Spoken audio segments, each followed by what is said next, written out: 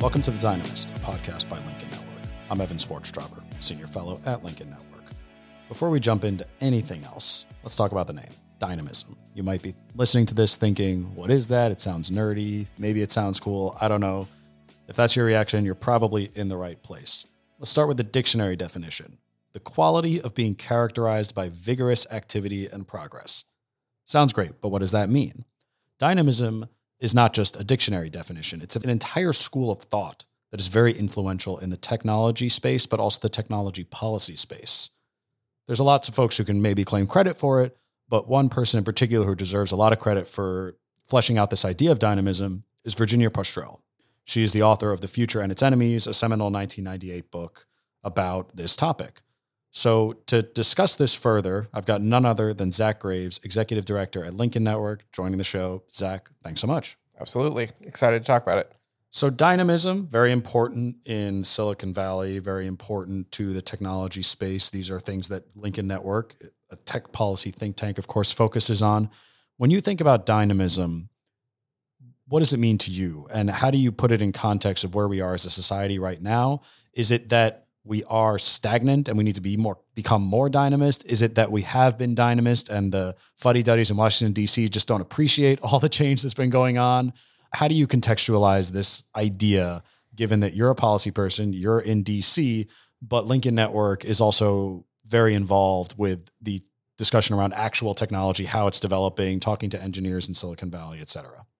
Yeah, I think it's worth breaking this down because there's a few, I think, really important concepts that's part of this discourse. One is this idea of stagnation, the narrative that we've seen kind of stalling out of kind of the future that was promised or imagined by the utopians in the 60s, vacations on the moon and, colonizing Mars and all of these things where you would, expected to see the pace of technological change that you saw, maybe from the 19th century to the 20th century where you saw kind of huge, rapid improvement.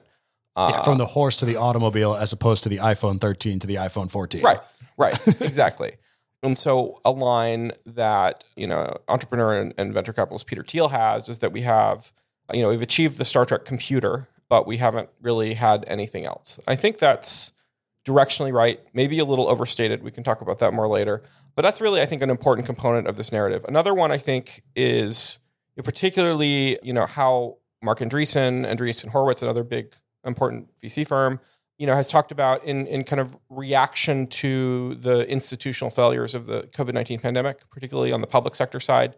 And I think his thesis was really about how the private sector needs to step up into this space and build and innovate where the public sector, is not and is breaking down. And I think that's an important part here.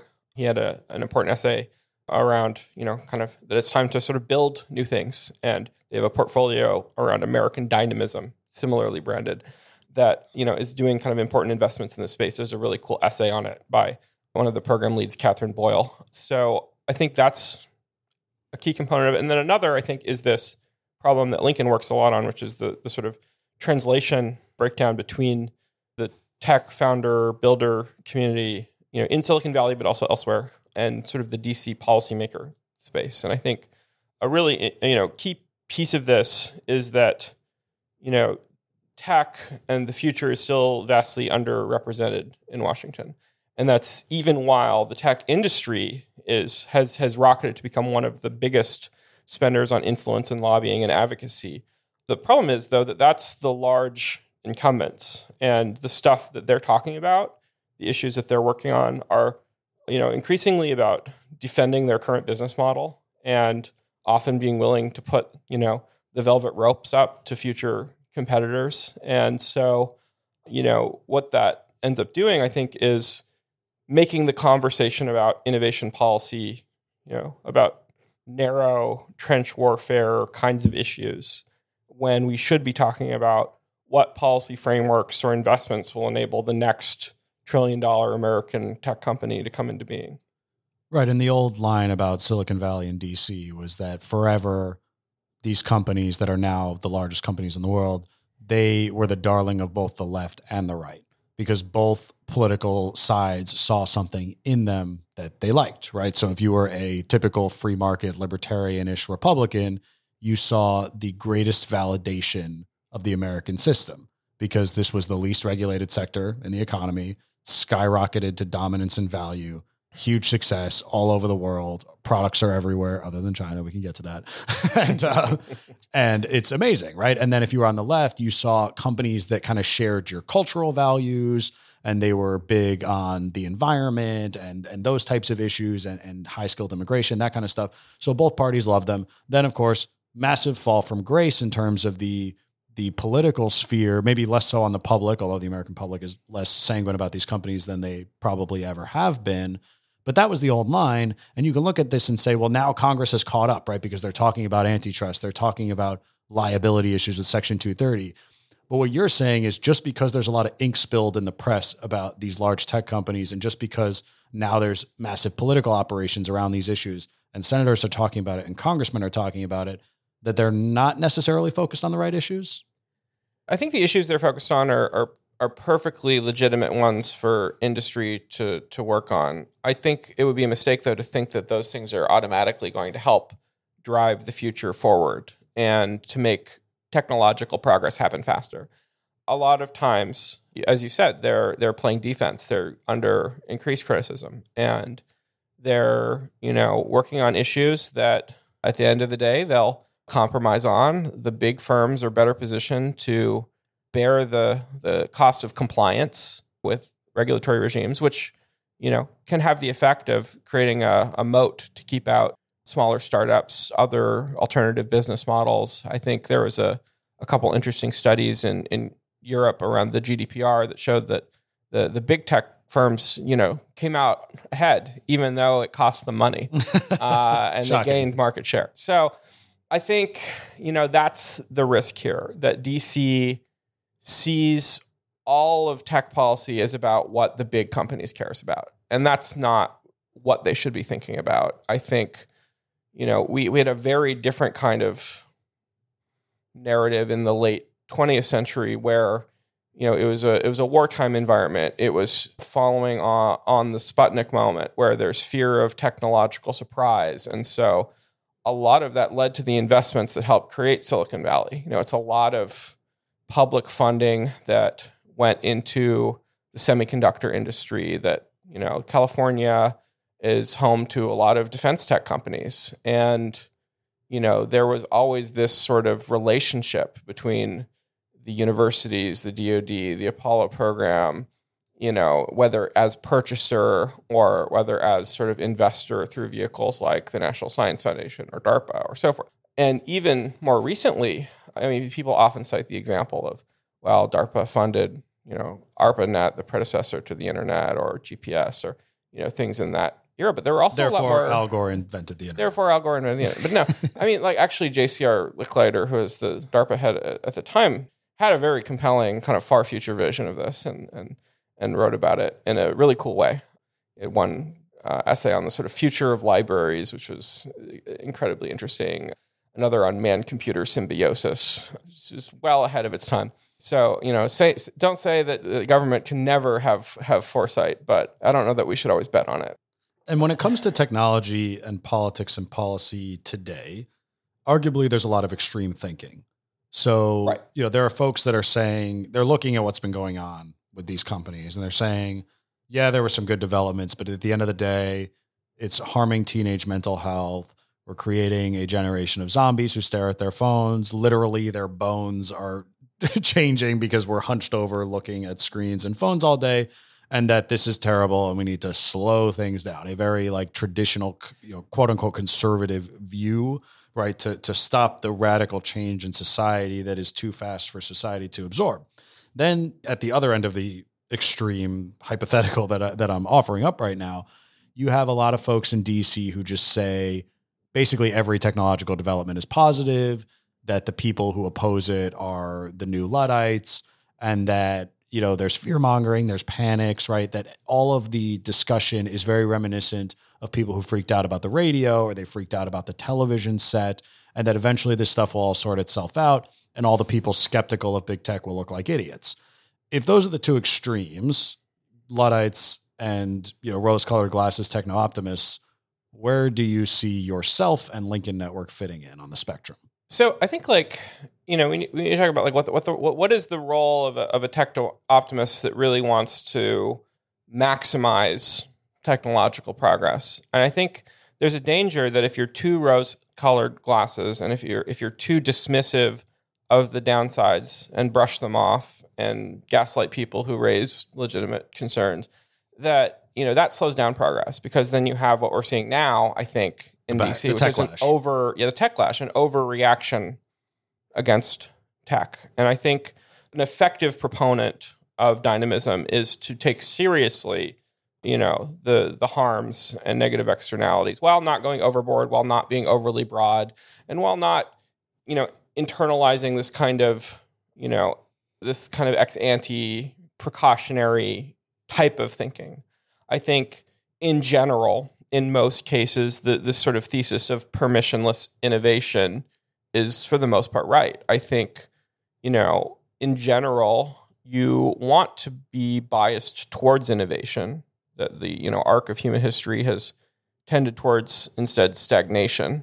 And, you get, I think, structurally in innovation, kind of a unique kind of opposition built into it. You have this idea that Joseph Schumpeter famously described of creative destruction, which, he described it in sort of biological terms, which I think is very interesting.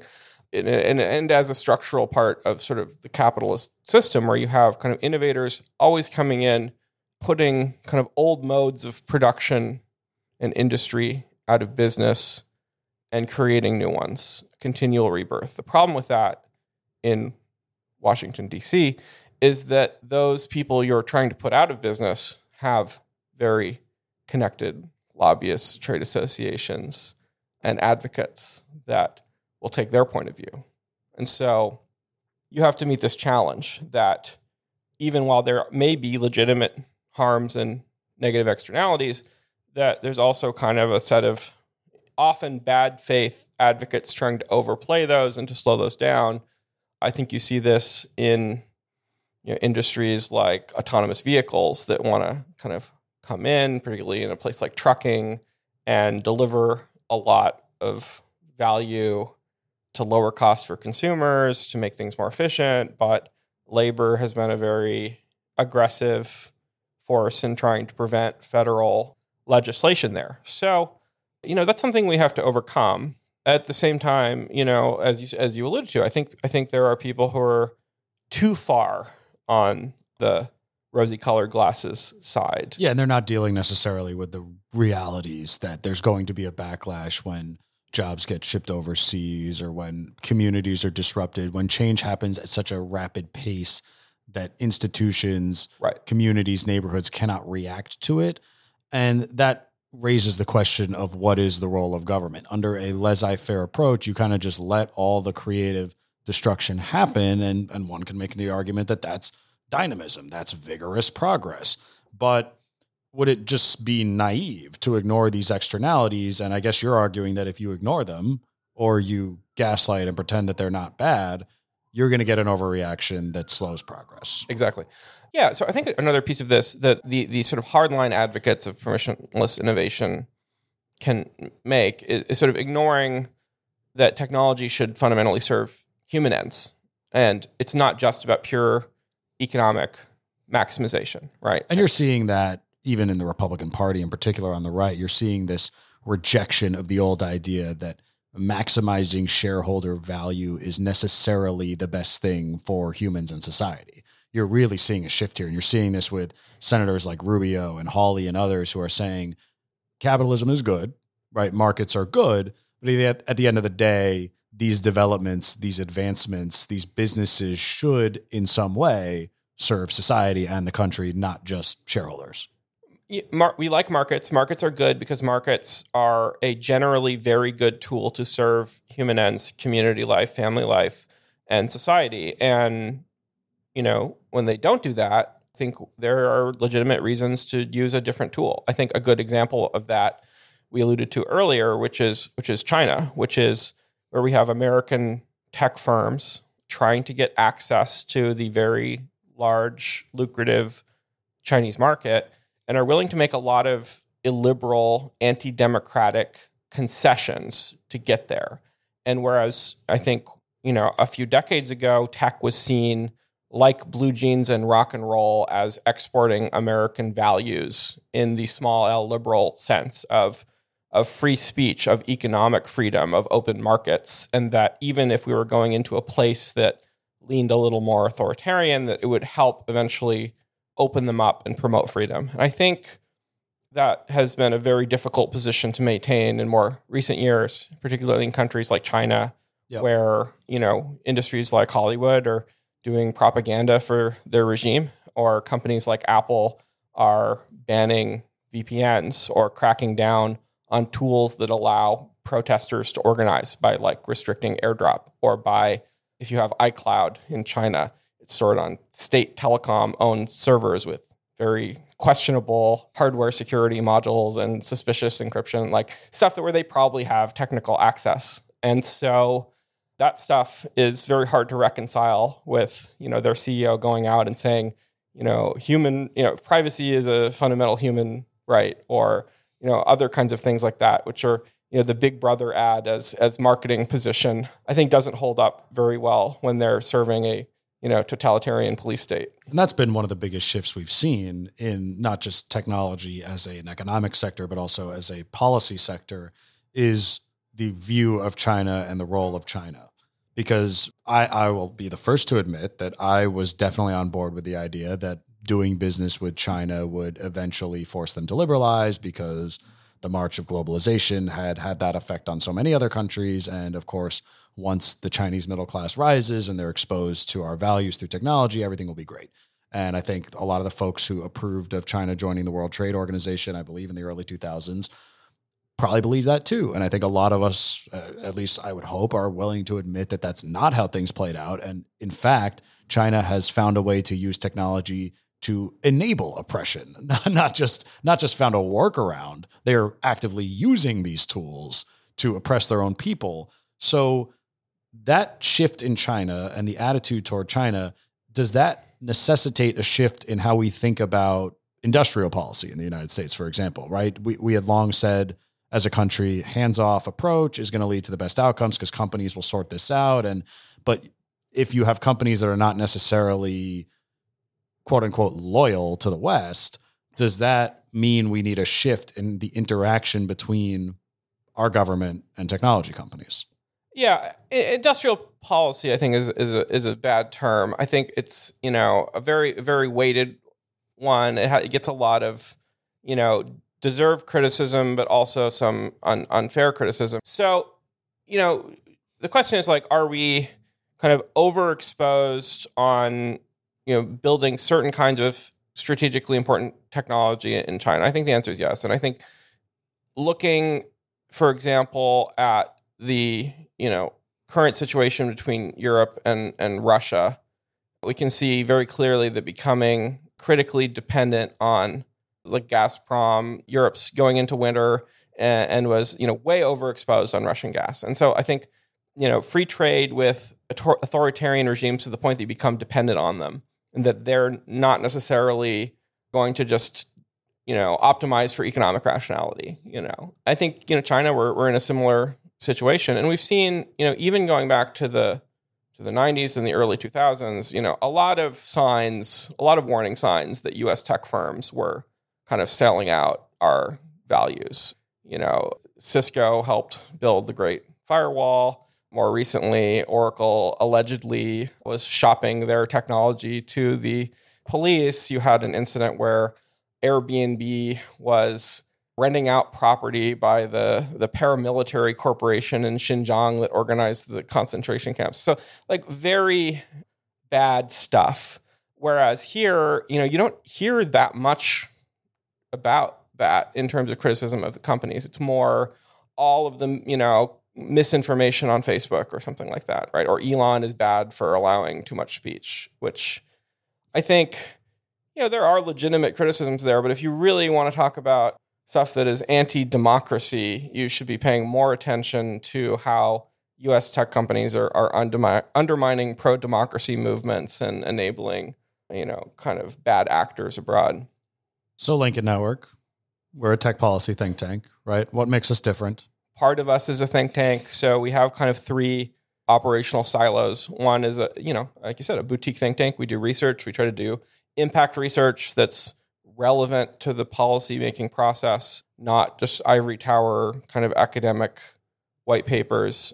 We also have a technical team of product people, of designers, of software engineers. And there we have a kind of more right-leaning version of this idea of public interest technology, which is something, typically kind of left of center groups have been working on for a while, which just means stuff that's important but doesn't have the sort of profit potential to attract traditional venture capital or institutional investment. And then we have our kind of original work stream as our third department, which is convenings, fellowships, network building, really about that translation infrastructure between the worlds of tech and policy.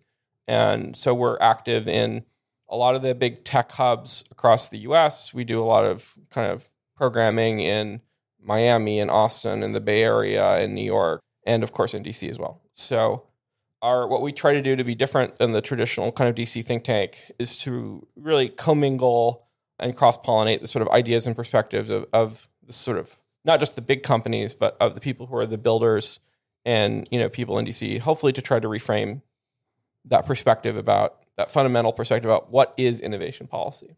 And I thought the best way for Lincoln to differentiate itself in the world was to start a podcast, obviously, because as I discussed with you, I gazed out onto the landscape of podcasts in this country and the world, and I just didn't see any. It just didn't seem like there were any podcasts out there. So I thought, why not us? Right. So think about it. All these great things you said about Lincoln, but our crown jewel will just be this podcast, right? Well, and of course, I also have to promote our other two affiliated podcasts. We'll probably never eclipse the listenership of The Realignment with Marshall and Sagar. But if you don't subscribe to that, you should also check that one out. And then, of course, our more exciting podcast as well is from Antonio Garcia Martinez, who's a non-resident senior fellow at Lincoln Network and has a fantastic podcast called The Pull Request. Well, that is daunting internal competition. I will do my best. Really, yeah. I think we're trying to just all kind of have synergy and cross promote each other. And, we will have hardcore competition with our rivals at other think tanks. But honestly, all joking aside, what will make this podcast different is what makes Lincoln different. And we're going to have conversations with folks that you might not otherwise hear from, because that's the benefit of this network, is that there are people who are making decisions about how products should work that are going to directly influence the conversation in DC in a way that perhaps the Congress is not even contemplating, right? And we're going to try to get on top of that. We're going to have conversations with people who understand the pipeline between engineering in Silicon Valley or elsewhere and the bills that get written in Congress. We're going to talk about China, and we're going to talk about the unique issues posed by the Chinese Communist Party and the changing relationship between that regime and the technology sector. So we're going to make it fun. We're going to make it interesting. You will not regret the time you spend listening to us, I hope. Zach, anything else? Where can people find our great work? Do we have a website? We have three podcasts. Do we have one website? We you can find us all on Apple Podcasts. But yeah, no, to just riff on what you said, I think we have a lot of really cool, interesting people in our network. And, one of our reasons for doing this podcast is just creating more of a platform for people who we interact with and have on our other events, and, another way to kind of hear a different take on some of the issues of the day, and also shed light on some of the, as you said, Evan, some of the technical issues, and realizing that increasingly these debates are kind of downstream of the technical questions, and not just something to leave for the, poli-sci majors and lawyers. No offense to them. I'm a political communication major, so one step removed, but no offense, not a lawyer. So check us out at lincolnpolicy.org. Definitely subscribe to our other podcasts, as Zach mentioned. Perhaps I will remember to put some of the interesting articles he mentioned in the show notes so that you can check those out and get a sense of where his head is at. And of course, find this podcast in the big tech platforms. That's the easiest place to find them, right? Apple Podcasts, Google Play. If you use a much smaller platform, you want to support small podcast business, we of course support that. If you like what you hear, write a review. If you don't like what you hear, Send Zach hate mail. Please don't write a review if you don't like it. We need these numbers. But obviously, check us out, and we'll look forward to being in your feed next time.